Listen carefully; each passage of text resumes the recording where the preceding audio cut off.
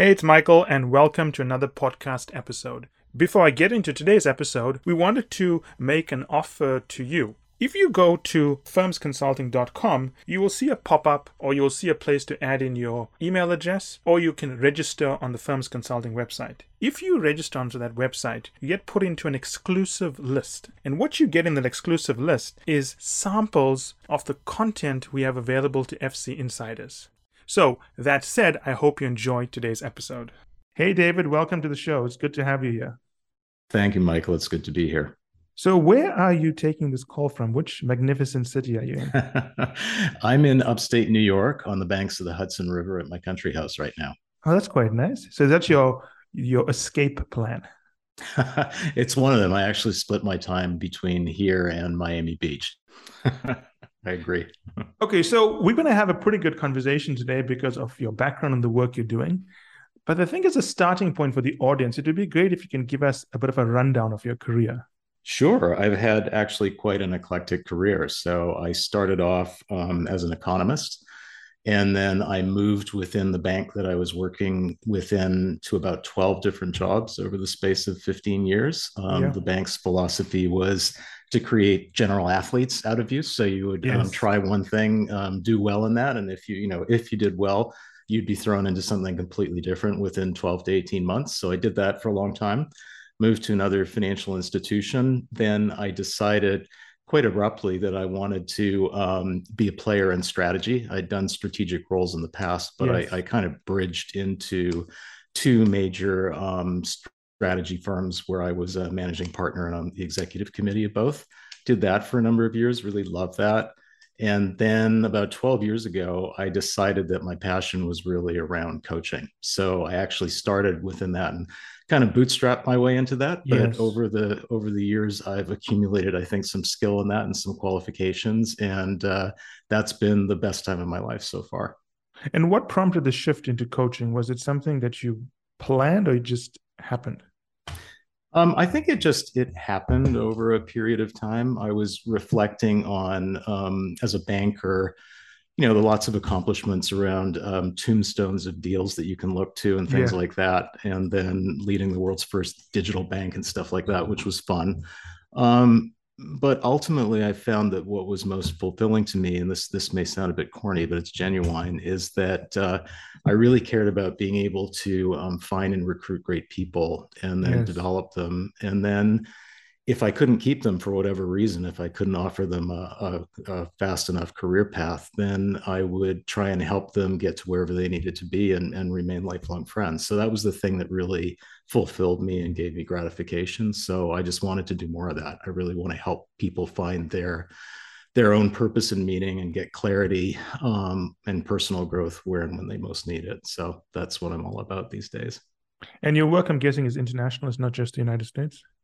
Yeah, I've been global since I started work, actually. So Yeah. I've lived and worked all over the world. I've led global businesses, led global practices, and my current practice is very global right now. Okay, so let's get into the nitty gritty of this, right? So you're coaching an executive. Mm-hmm. So you have a model that you use to bring out the best for them. Can you talk us through that model? Sure. So just to preface that, I don't have any one application that I Sure. use. I basically have many, many different frameworks, and we kind of pick and choose depending on what resonates with the particular client for their particular needs. But there is an underlying philosophy around that. And my writing partner and business partner, Carol Kaufman, and I call it MOVE, Mm-hmm. MOVE. It's an acronym. So, very briefly, we found that this characterizes great leaders or extraordinary leaders. So the first part, M, which is being mindfully alert to what we call three dimensions of leadership, it's really being very crystal clear on what you need to accomplish, but also being clear on who you want to be as a human while you're Mm-hmm. doing that, the kind of character strengths that you want to cultivate, the values that you have, and then also interpersonally, how do you best relate to others to both unlock their potential but also to achieve what you want to achieve. So that's M. O is about being an options generator. So Yes. coming from the strategy world, I really dislike only having one way to win. So Mm-hmm. we think that whether it's in strategy or in leadership, you need to have 4 more ways to win. So we help you actually create that through an options generator. Then V is called Vantage Point, and that's another thing that has a big intersection with strategy, because when you think about it, our view of reality can be distorted by lots of things, by our personality, our beliefs, our Yes. assumptions, our worldview, the frameworks that we use, and the data that we select to look at. So we want to be able to take a hard look at reality and make sure that we're not distorting that, because the people who see reality first are the ones who have an inherent advantage. So there's that. And then E is about engaging and affecting change as a leader. And that's where you take everything that you do as an individual leader and apply it at scale. So how do you get a followership? How do you actually get to implement and get leverage for your leadership? So that's, in a nutshell, what the model is. So it's the underlying philosophy that you bring to things. So all of these are interesting. I want to focus on the one on options generating, because I used to Sure. be a corporate strategy partner, and it's very common when you work with clients, companies, you generate options for them. I mean, that's like the Yep. centerpiece of strategy. There's always Yep. more than one route to get there. I've rarely seen that applied to personal coaching. So it's a Yeah. refreshing take. It's intuitive because you could take that operating philosophy and apply it to a company as well. It would work just as well. You wouldn't have to just apply it to a leader. So in your work, what prompted you to introduce options generation for clients? Was there a moment when you realized clients were not doing this? How did you bring that in? Oh, sure. That's a great question. Thank you for asking that, Michael. So, what Carol and I have found through our observation of many senior leaders is that often you build a capability in pattern recognition, and that's Yeah. been the basis of your success. So, literally, if you see A and B, then you instantly know that C is the right answer. But if you're facing something that's new, it might be like a big new job that you've never done before with new Yes. stakeholders. It might be a new technology that's disrupting and you don't know how to harness it or how to respond to it or how to mitigate the risk of that. All those things, A and B, don't necessarily mean C anymore. Yeah. So sometimes your reflexes can kill you, right? So if you're staring down a threat and you have only one playbook, that's not good. So that's where Yes. we decided that it would be best to help people unlock more and more options to have that vision. So it works in, it can work in something. This is a really simplistic example, but if you decide that your target is to grow your business by 50% in 3 years, then there are many lines of effort that will support that, right? And that's strategic. But the how, even in the strategy of how you get there, there's many options, right? Like you could Yes. go fast, you could go slow, you could have a series of small tactical moves that move up that sort of add up to one big strategic move, or you could have one big strategic move. You could go heavy data or you could go heavy intuition, right? There's all kinds of different Yes. options that you have there. But when you think about it individually, how do you cultivate your own character strengths or interpersonally? That's a whole interesting new dimension. So I'll give you an example on options for interpersonal. Is that okay? Yes, that'll be great. So when you think about success, a lot of leaders have had success by basically leaning in. They're very assertive, they give a lot of guidance, they have a strong point of view. And that can work in a lot of circumstances, but not in all, right? There's different options that you might have to deploy depending on the situation and the person or people that you're dealing with. So what we did was we kind of took the old evolutionary idea of reflexes around fight, flight, fright, and also what's called befriend, to Yeah. take those 4 fundamental reflexes and we turned it in for leadership purposes to adapt it to 4 different options you can take. And we call them 4 stances. So one is lean in, one is lean back, where you're asking more questions, being inquiry based, phasing things out, just taking it a little bit easy. One is called lean with, which is collaborating with others, which is telling them that you have their back, that you believe in them, that you're encouraging them. And then one which is hardly ever deployed by leaders, but which is really important, is what we call don't lean.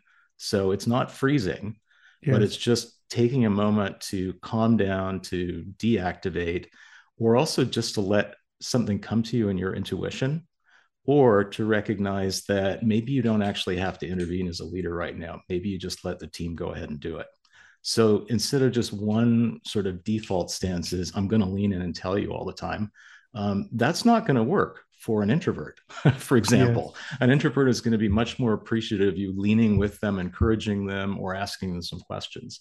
So now you've got four options: lean in, lean back, lean with, and don't lean. So that's an example of how the options generator can work. That's pretty interesting. So it's the options in terms of the path you can take to get to the Yep. same goal. Yes, exactly. So the first part, that part in M of being mindfully alert to your Yes. goals, is essentially, what do you want to get done? Who do you want to be while you're doing it? And how do you want to relate? So that's being, getting goal clarity on those three dimensions. And then the options generator is how, it's the pathway to achieve those. So let's switch gears a little bit, right? And let's talk about sort of the underlying motivation for clients. Yeah. So, as an example, I once worked with a CEO of a very large resources company. She was the first female in that sector. And I was the Mm-hmm. strategy partner working with her. But as the relationship evolves, you also become a kind of a coach to her. Mm-hmm. Very accomplished, very capable. And this was the first time I noticed a pattern in clients whereby they have what it takes, but at a certain point, it becomes too much for them. And they decide they're not willing to make the effort anymore. And Mm. over time, I've realized that the common indicator I've noticed with clients who kind of give up is that they don't have a strong enough why. So as they're going through things, when it gets really tough, they don't have a strong internal reason for continuing. So, Mm-hmm. in your coaching experience, when you're working with clients, is that something that you try to get clients to understand the why of why they're doing things? And how do you get them to make sure that that is a strong enough why before they continue the journey? That's a great point. And you were, as you were speaking, I was kind of heading there, but you got there Yeah. before me.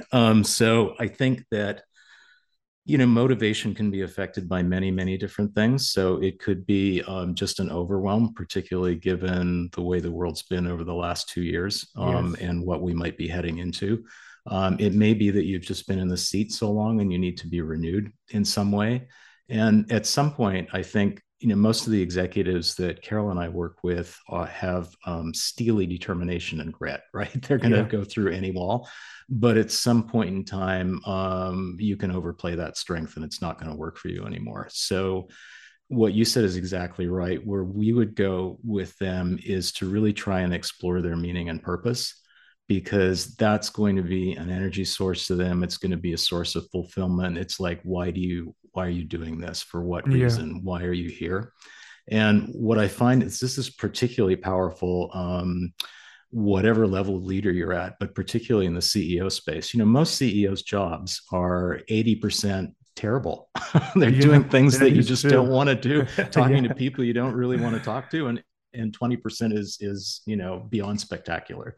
But for that 80%, I find that, if you have a real sense of meaning and purpose, why you're doing this, why it matters, then you can take on almost anything, and it's literally water off a duck's back, right? If I had to work with a group of stakeholders that I didn't particularly care for, that would be really painful for me in the absence of meaning and purpose. But when I got that, it's like, I'll talk to you all day long. It's not going to matter Yes. at all, because it's in the interest of a really important goal, not just to me, but hopefully to something bigger than me.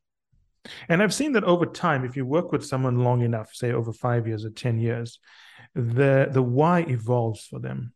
It's naturally going to change. Do you take time to help them understand the implications of what the change in the why means for them? Is there that Yeah, resetting moment? great question. So it changes for all of us. I think what's important is that you start the exploration of what matters to you, no matter what age you're at. Right, you just get work down, write down a working hypothesis, and there are ways to help you kind Yeah. of surface what your own meaning and purpose is. And then once you've done that, you are inevitably going to reflect on that, and then you're going to refine it. So one major CEO of a multinational company that I've worked with, before he got in that seat many years ago, it was all about his individual star power. right? Yeah. So he was going to be the hero leader who would jump in and save the day and fight the bad guys and Yes. win the day. And that was literally his purpose. And that's what drove him. And then when he got into the CEO seat, his purpose evolved into I am a gardener who cultivates talent, which is Yes. like that's a beautiful So evolution, right? Zen-like. And yeah, so Zen like and such I think a positive progression in terms of his humanity. Yes. That's very interesting. Did he make that change himself in his identity, or did you prompt him to make that change? That happened over a long period of time. So he was supported by coaches early on in his career. And then he was also supported when he took over this seat as first time CEO of a big company. Yes. But he had really reflected and evolved on that by himself over that period. But I think the impetus for this was that he worked with someone to come up with this in the first place, like his initial meaning and purpose. And then at some point in time, it wasn't working for him, and he figured out how to change it so that it really worked for the new him, basically. Yes, that's a good way of looking at it because when we hear these stories about people who changed, we forget it didn't happen overnight. No. It's a very, very slow process, especially successful people, because when you're successful, oftentimes you are insulated from hearing negative feedback. And Yes. many times you're not just insulated from it, people don't want to tell you negative feedback because they worry that if they upset you, you're not going to promote them and you're going to derail their careers. And I've seen that many times. What I want to explore is how to reframe things. Let me give an example of this because I'm sure you do it a lot. I once worked with one of the largest family owned businesses in Latin America. And I was brought in to sit in on their strategy planning sessions. And you have all the generations sitting there. And there's even a 13-year-old in the strategy planning session. Wow. And there's a 89-year-old patriarch who runs the business, and his wife runs the business with him.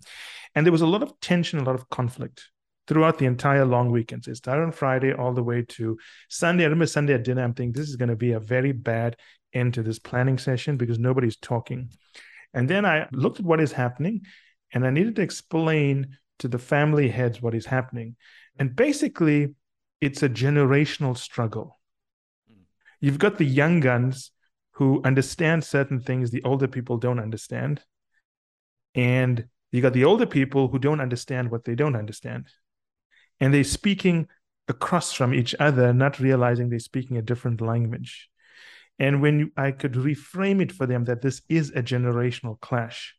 It's not that nobody appreciates the idea. You've got the young people saying, you did it badly, there's a better way to do it. So people are only seeing that lack of respect. And then Monday went fairly well because people understood that. What role do you play as a coach in reframing things for your clients to get them to see things from a different perspective? How important is that?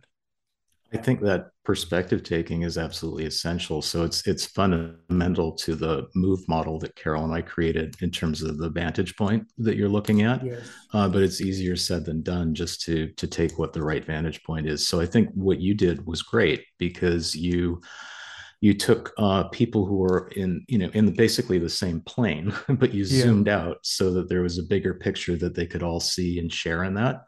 So I think that's very powerful. So we would do something analogous to that.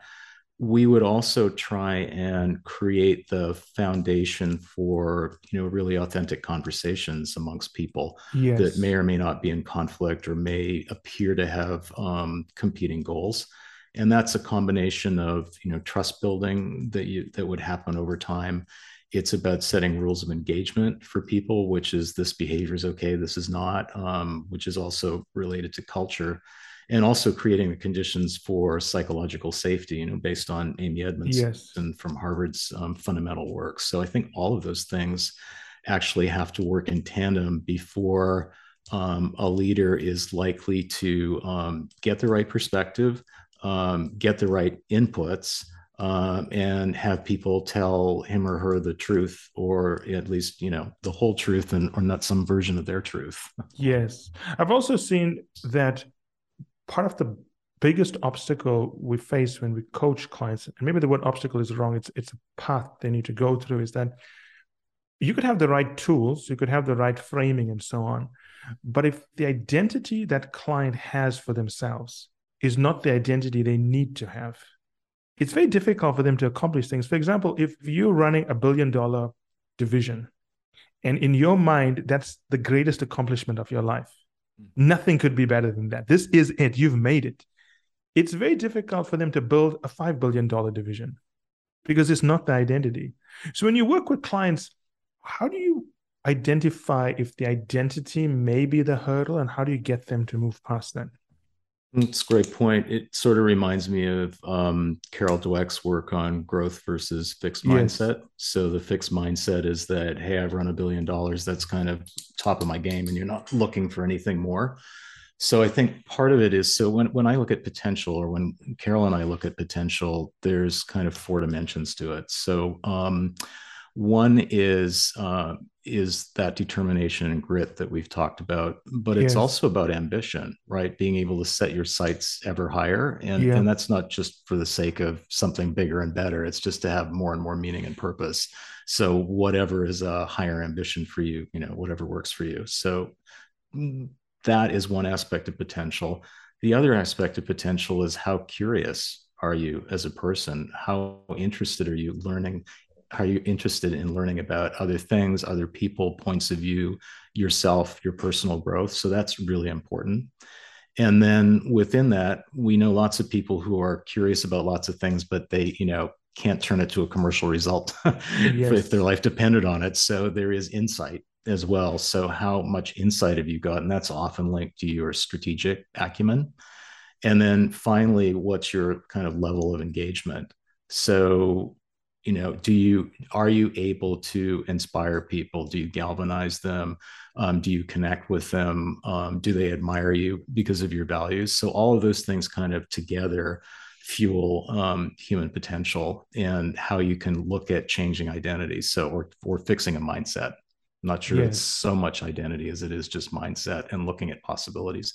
So we like to show them possibilities, and encourage them to kind of build in their own mechanism to look for the possibilities. I've also seen different clients are driven by different things, Mm, culturally and where in the world they grew up and so on. I know that if you look at the way American, I'm generalizing here, obviously, mm, but the way American coaching tends to operate is that it's about painting a vision of what could be better. mm. It's almost an aspirational model. And it works, obviously, and it works for many people. But I've also seen some clients who are absolutely driven by the fear of failure. Mm. You don't have to paint a vision of the future. You just have to remind them where they came from. And they say, okay, I want to put that in my rearview mirror and let's move forward.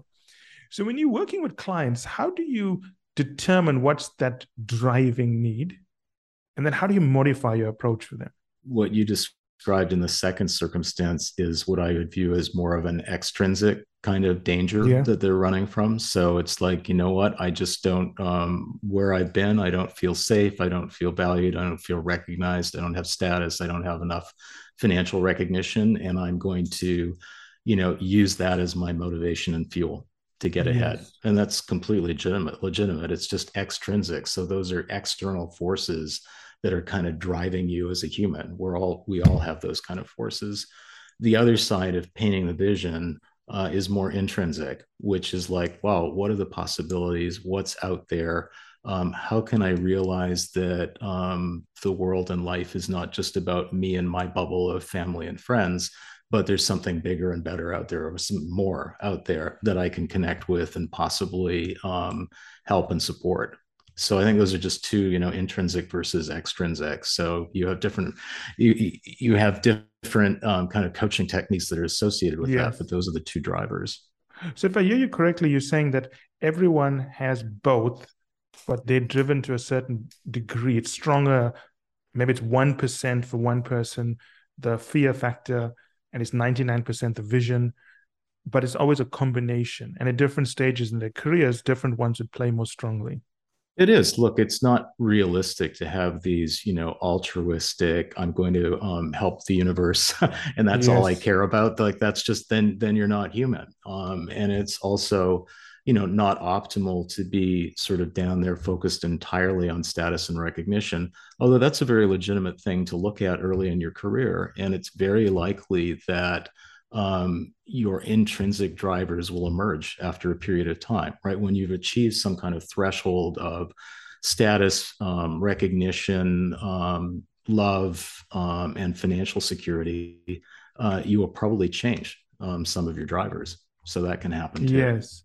I remember many years ago, we were working on this economic report and we had a Nobel laureate reviewing the data. And we're trying to figure out, why does the United States productivity surge at certain moments in history? We're trying to figure it out. We had all these fancy reasons about trade and so on. And the guy looked at the data and looked at us and said, there's nothing like the fear of failure to motivate executives to move forward. And at this time, the United States was fearful of Japan, and they pulled it together. So you're right. It's a combination. And I think that's the most important thing, because often when you talk to clients, those who have traumatic memories tend to bring that forward and make that a defining reason why they want to change. But it's a balance. They're also driven by internal or intrinsic factors as well. So let's just switch gears a little bit. I want to talk about a particular type of situation I've seen and how you have dealt with this. So I remember once dealing with an executive, and I actually knew this person when they were just a manager. And as his career grew with me, he became a very capable operations executive. And the company would move him all over the world to deal with operations problems. And he was really good at it. So any problem commercializing a mine, bringing a gas field online, they were behind schedule, they'll send him in and he'll bring it back to speed, but also usually within budget. And an impressive man, and a very humble man as well. Spends a lot of time with the local workers and so on. He's a family man and a career man. He'd built his career around operations. And at a certain point, we could see that he was in line to be CEO. But the company was not at a position whereby they needed an operator as CEO. They needed a deal maker. They were going through a huge M&A program, and they wanted the next CEO, we felt, was going to be a deal maker as opposed to an operator. And I remember having this discussion with him where we were plotting out what his career is going to look like. He's not a deal maker. So does this mean that he's going to be the best operator in his company? Or he's going to go to another company and become CEO where they need an operator? But if you leave your company, you're leaving all the institutional support you've built. You're a star player because you've groomed other star players beneath you to support you, to execute your plans. So if you leave, how do you recreate that? Because it's a difficult task, right? As humans, we always think we're successful because of what we've done, but we're supported by this huge supporting cast, which in his case, it built over, I think, 40 years at the firm. So as you coach people and to bring out their best and so on, how do you groom them, or how do you prep them for also taking care of that support network they have that allows them to be successful? Because they need to first be cognizant that they're successful because of this, and then nurture it, develop it. Because I've seen many executives that don't really realize that, and they burn too many bridges as they move up. So what I do and what Carol will do, and by the way, we do 2-on-1 coaching for the most complex CEO and team situations, it's a very strengths-based approach. And, I'm sure you can count, as I can, countless executives who say, don't tell me what my strengths are, just tell me what I need to work on. Yeah, I've heard that too many times. Yeah, and I used to be one of those. But I can sincerely tell you, I have actually seen the value of understanding my strengths, because I'm going to build on those strengths and project them in new ways to be successful going forward. So part of this is not just an awareness of your strengths, but just really feeling it in your body, the value of those strengths. So I think that's one thing. Another thing is, and I don't know what the case would have been for this particular talented executive that you were talking about, but when you move into a CEO role for the first time, it is by definition something that is bigger and broader in scale and scope and with more stakeholders than you've ever seen before. So it's new. So you have to be able to step into new things. And that's very difficult for people who have built their careers, like fine careers and accomplished careers, on the basis of specialization. Even in something as broad as operations, he was specialized in that Yes. area, but there's still ways to play. So the important thing is, one great leader that I worked with was talking about, success stepping into a CEO role for the first time. And of course, I've got all these accelerated integration playbooks that I could deploy. And Yes. I said, so what do you think the secret is? Yeah. And he said, do what only you can do.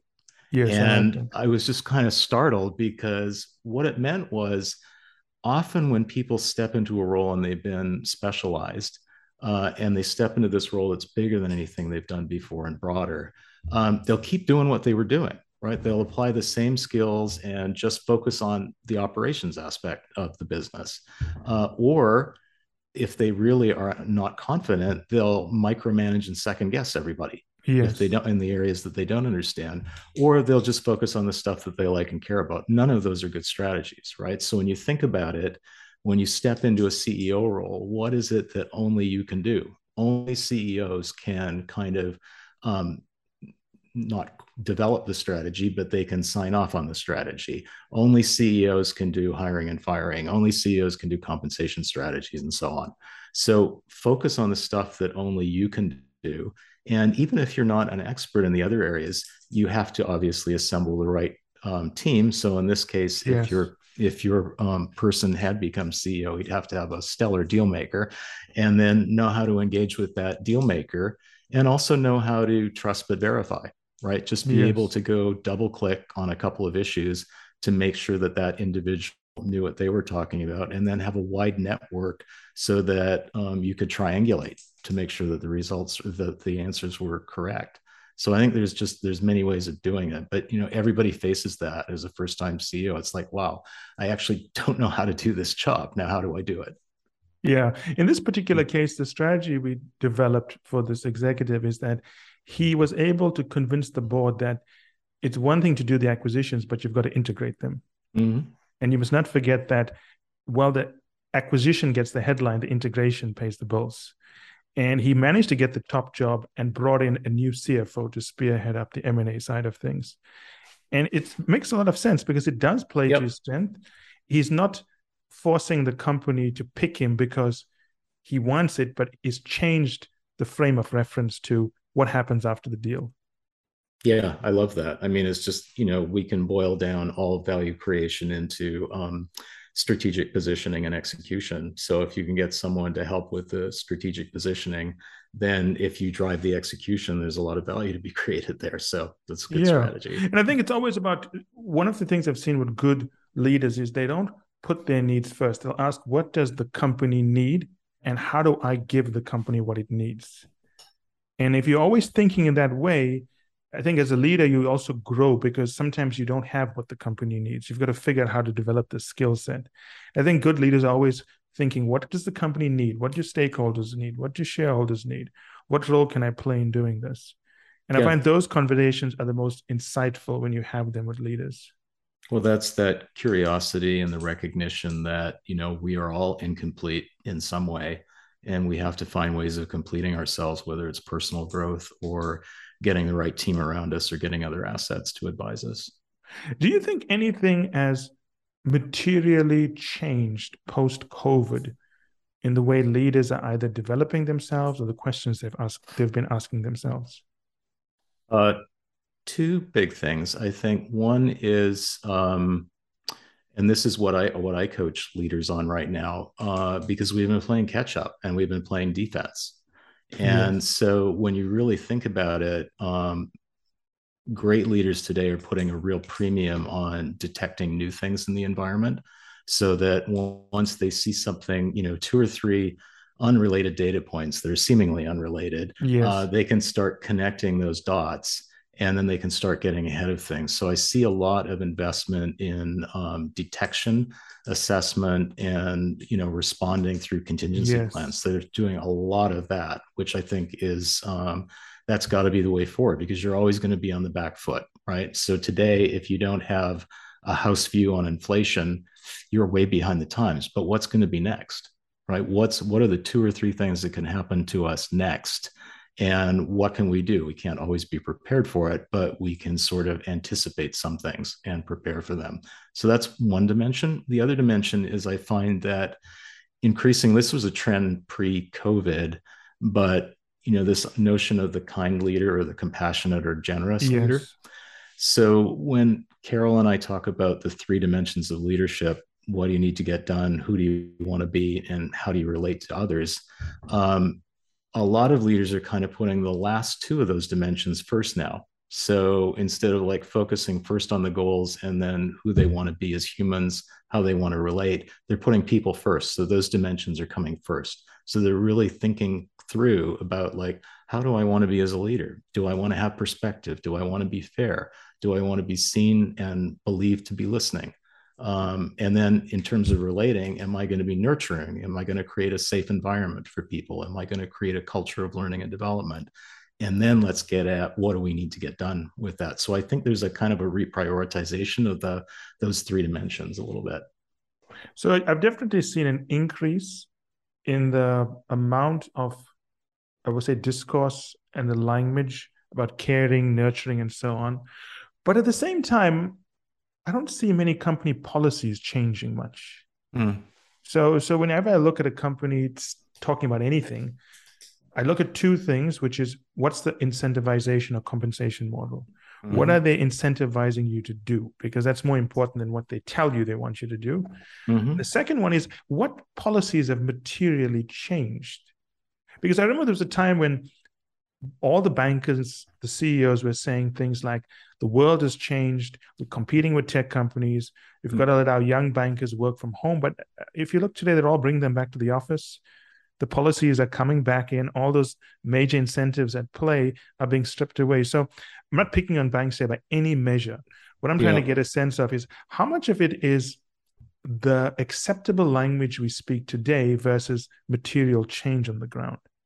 That's a great point, Michael. So I think there's always a gap in internal coherence between what you say and what we do as true. Individuals and as organizations. So I think we all have a long ways to go in that. But I think a couple of things. So yes, the compensation model drives things. I always think of culture and policy as this is what gets rewarded. So whether it's through compensation or resources that you're granted, or even time and attention of senior people, it's like that. Those are the broadly speaking the incentives, and your policy needs to be aligned with those incentives to get the behaviors that you want. So even in I definitely agree. The headlines with banking in that particular example, those are mostly for investment banks. Yes, that's so true. If you look at sort of broader based retail commercial banks, insurance companies, and the like, they have actually changed their policies and have been quite sensitive to what the professed needs of their employee base are. So I think that you got to segment that a little bit. I think the challenge for investment banks, and I empathize with the struggle, is you do want to be as supportive as you can to employees, but those are apprenticeship models. Yes. And it's not like us as consultants out on the road, where you can actually transmit the culture through small teams and dinners and stuff when we're able to travel. But with investment banks, it really is close quarters apprenticeship. So I think that's what they're really struggling with, genuinely. And also work-life balance too, which is an endless kind of struggle in an investment bank. Well, you have alluded to a certain point where I think we often overlook this, is that the CEOs don't have all the answers. They know the right questions. They know what they have to do. But as you said, they've got to figure out how to do it. And it's going to largely be a trial and error process, right? Yep. Well, that's why when we think about this, one of the most important job for a CEO is to express what we call leader's intent. And that's not to be incredibly prescriptive about what needs to be done and how it needs to be done, but it's much higher level about, this is where we're going. This is why we're going there, to imbue everyone with a sense of kind of meaning and purpose of why our direction is important. Then talking about the major lines of effort, which map closely to strategy, and then very loosely prescriptive about how we're going to get there, right? Because there's many Yes. different pathways to get to the right answers, as we talked about in the options generator.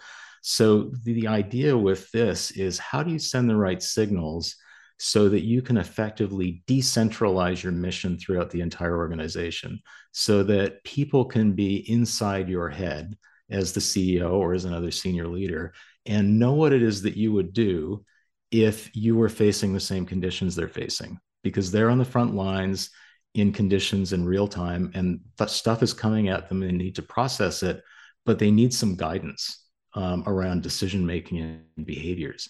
And that leader's intent helps them be inside your head so that when you're not there, they can make decisions that are consistent with what the company's mission is. So that's possibly the most important thing that that a CEO can do. I like what you said there, because if you want to be a CEO that brings out the best in your teams, you definitely cannot micromanage them. And you cannot have a 400-page manual Yeah. prescribing behavior. It's just not possible. But Yeah. what you have to do as the leader is, you've got to determine what are the 10 most important principles that I use to make decisions.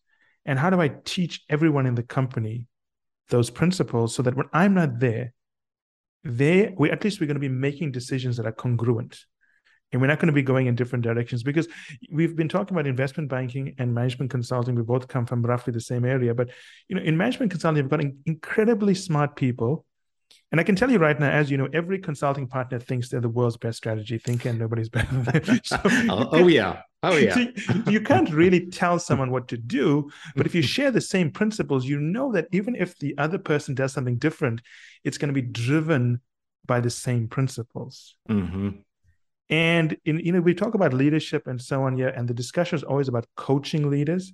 But really, the number one role of a leader is to coach someone who's going to replace them. It's that bench, right? Mm-hmm. Having that deep bench. And if your principles are not clear, it's very difficult to build that deep bench. That's what I've seen. Because how do you get people not to think like you, but to know what is important to you? And we call it sending leadership signals, and being very clear and very consistent in those leadership signals, so that people don't get confused or that you don't reverse yourself. So leader's intent is definitely one part of that, and then you reinforce that leader's intent by your own behaviors. So you have to be the role model. So Yes. you can send very small signals about how you value individuals, how you value the organization, just through your behaviors. And those have massive ripple effects. So we're always kind of looking for, just like in strategy, what are the one or two levers you can pull on, or the one or two behaviors you can have that will create disproportionately positive impact throughout the organization. And that role modeling is one of the most powerful things that you can do in terms of sending signals. Yes, I remember I was reading your book, Real Time Leadership. One of the things I noticed about the writing style is it's very soothing. Oh, thank you. And I can honestly say that's one of the reasons I continued reading it, because I do find today's literature and business either tends to be shaming to a sense, or blaming to a sense, or the world's going to end and we have to do something about it. And it becomes like noise in the background after a while. So when I was reading your book, I found your book that you wrote with your colleague Carol is that it's very soothing. It's peaceful to learn these principles without people almost shouting in the background. No, I don't know if thank that was you. the intended style, but I found it very easy to read it, because when you're reading something soothing, you slow down and you can take time to reflect. And if that was Yeah. the intended purpose, I think that was a very good style you guys chose for the book.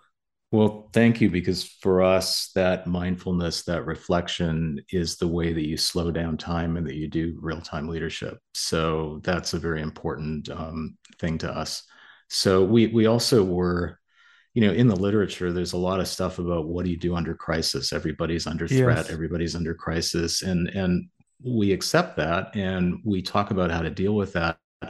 But we're also looking at opportunity. Like, how do you approach these opportunities that might be 10x anything that you've ever dreamed of? Yes. And how do you access those? So it's not just about threats, it's about opportunities, and how do you get that?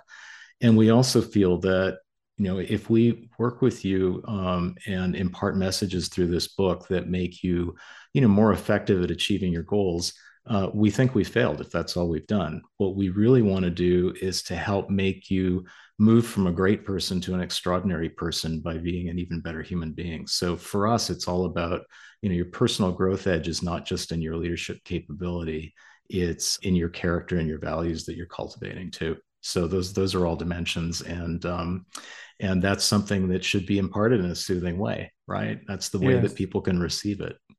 And I think one thing you've alluded to, which is very important, and I'll just expand on it for the audience listening to this, is that I think many of us are dealing with crisis moments in business and leadership. That's normal. Leaders are put into solving difficult problems, but that doesn't mean you're in a crisis mode as a leader.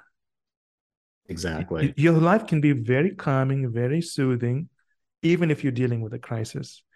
And that's the thing that I think a lot of leaders forget, whereby sometimes they end up mirroring a situation when what they need to be doing is just getting people to step back and reflect on what is happening. And I think what's nice about the style of writing is that you almost feel that effect when you're reading the book. So a lot of books, they will tell you to do something, but you don't feel it. But here you talk about mindfulness, but you see it in the style of writing. Even the case studies you used, even the way you sanitize the case studies were done in a very clean format, because you're almost stripping out emotion from the stories to separate the individual from the moment. And you're saying, okay, this is the individual, the moment is different, and how do we guide this individual through the moment? And I like that style of writing. It's a very unusual style. So good job. Oh, thank you very much. Appreciate that. So I enjoyed this conversation. I think it's been one of the better podcasts we've done. I think our audience is going to love it. Is there anything you want to add before we wrap up here? No, I just appreciate the time. And I think that, if you look at the principles in this, it's something that you can do literally in real time, whether it's in this moment and you've got a snap decision that you have to make, or it can also be something that can take you 6 months or an entire career to achieve. It's really real-time leadership is just about making the most of each moment. So, hopefully we can help you do that so that, life is short. So you do want to make the most of every moment that you've got. So. And to build on what you're saying, I think the most important thing for leaders is that leadership training, for lack of a better word, is ongoing. Even if you're at the top of your game, the game's going to change and you need to evolve. You have to constantly be in a state of learning new ways to adapt, adjust, reflect, and so on. So thank you so much, David. Absolute pleasure. I'm looking forward to having you on the show later. Thank you so much. Look forward to it as well. Take care. Ciao. Bye. And that's it for today's episode. I hope you enjoyed it as much as I enjoyed doing the episode. Finally, I want you to remember that the only way to get access to our special offers, the only way to get our special pricing, and the only way to get samples of our content is to join the list on firmsconsulting.com. It's the only way also to get access to our unique advanced content that we make available to insiders. So if you want to get a sneak peek of things, test it out, see what's in there, this is the place to go. And finally, I want to thank you again for making us one of the largest podcast channels around the world for careers and for the 2 million downloads and counting.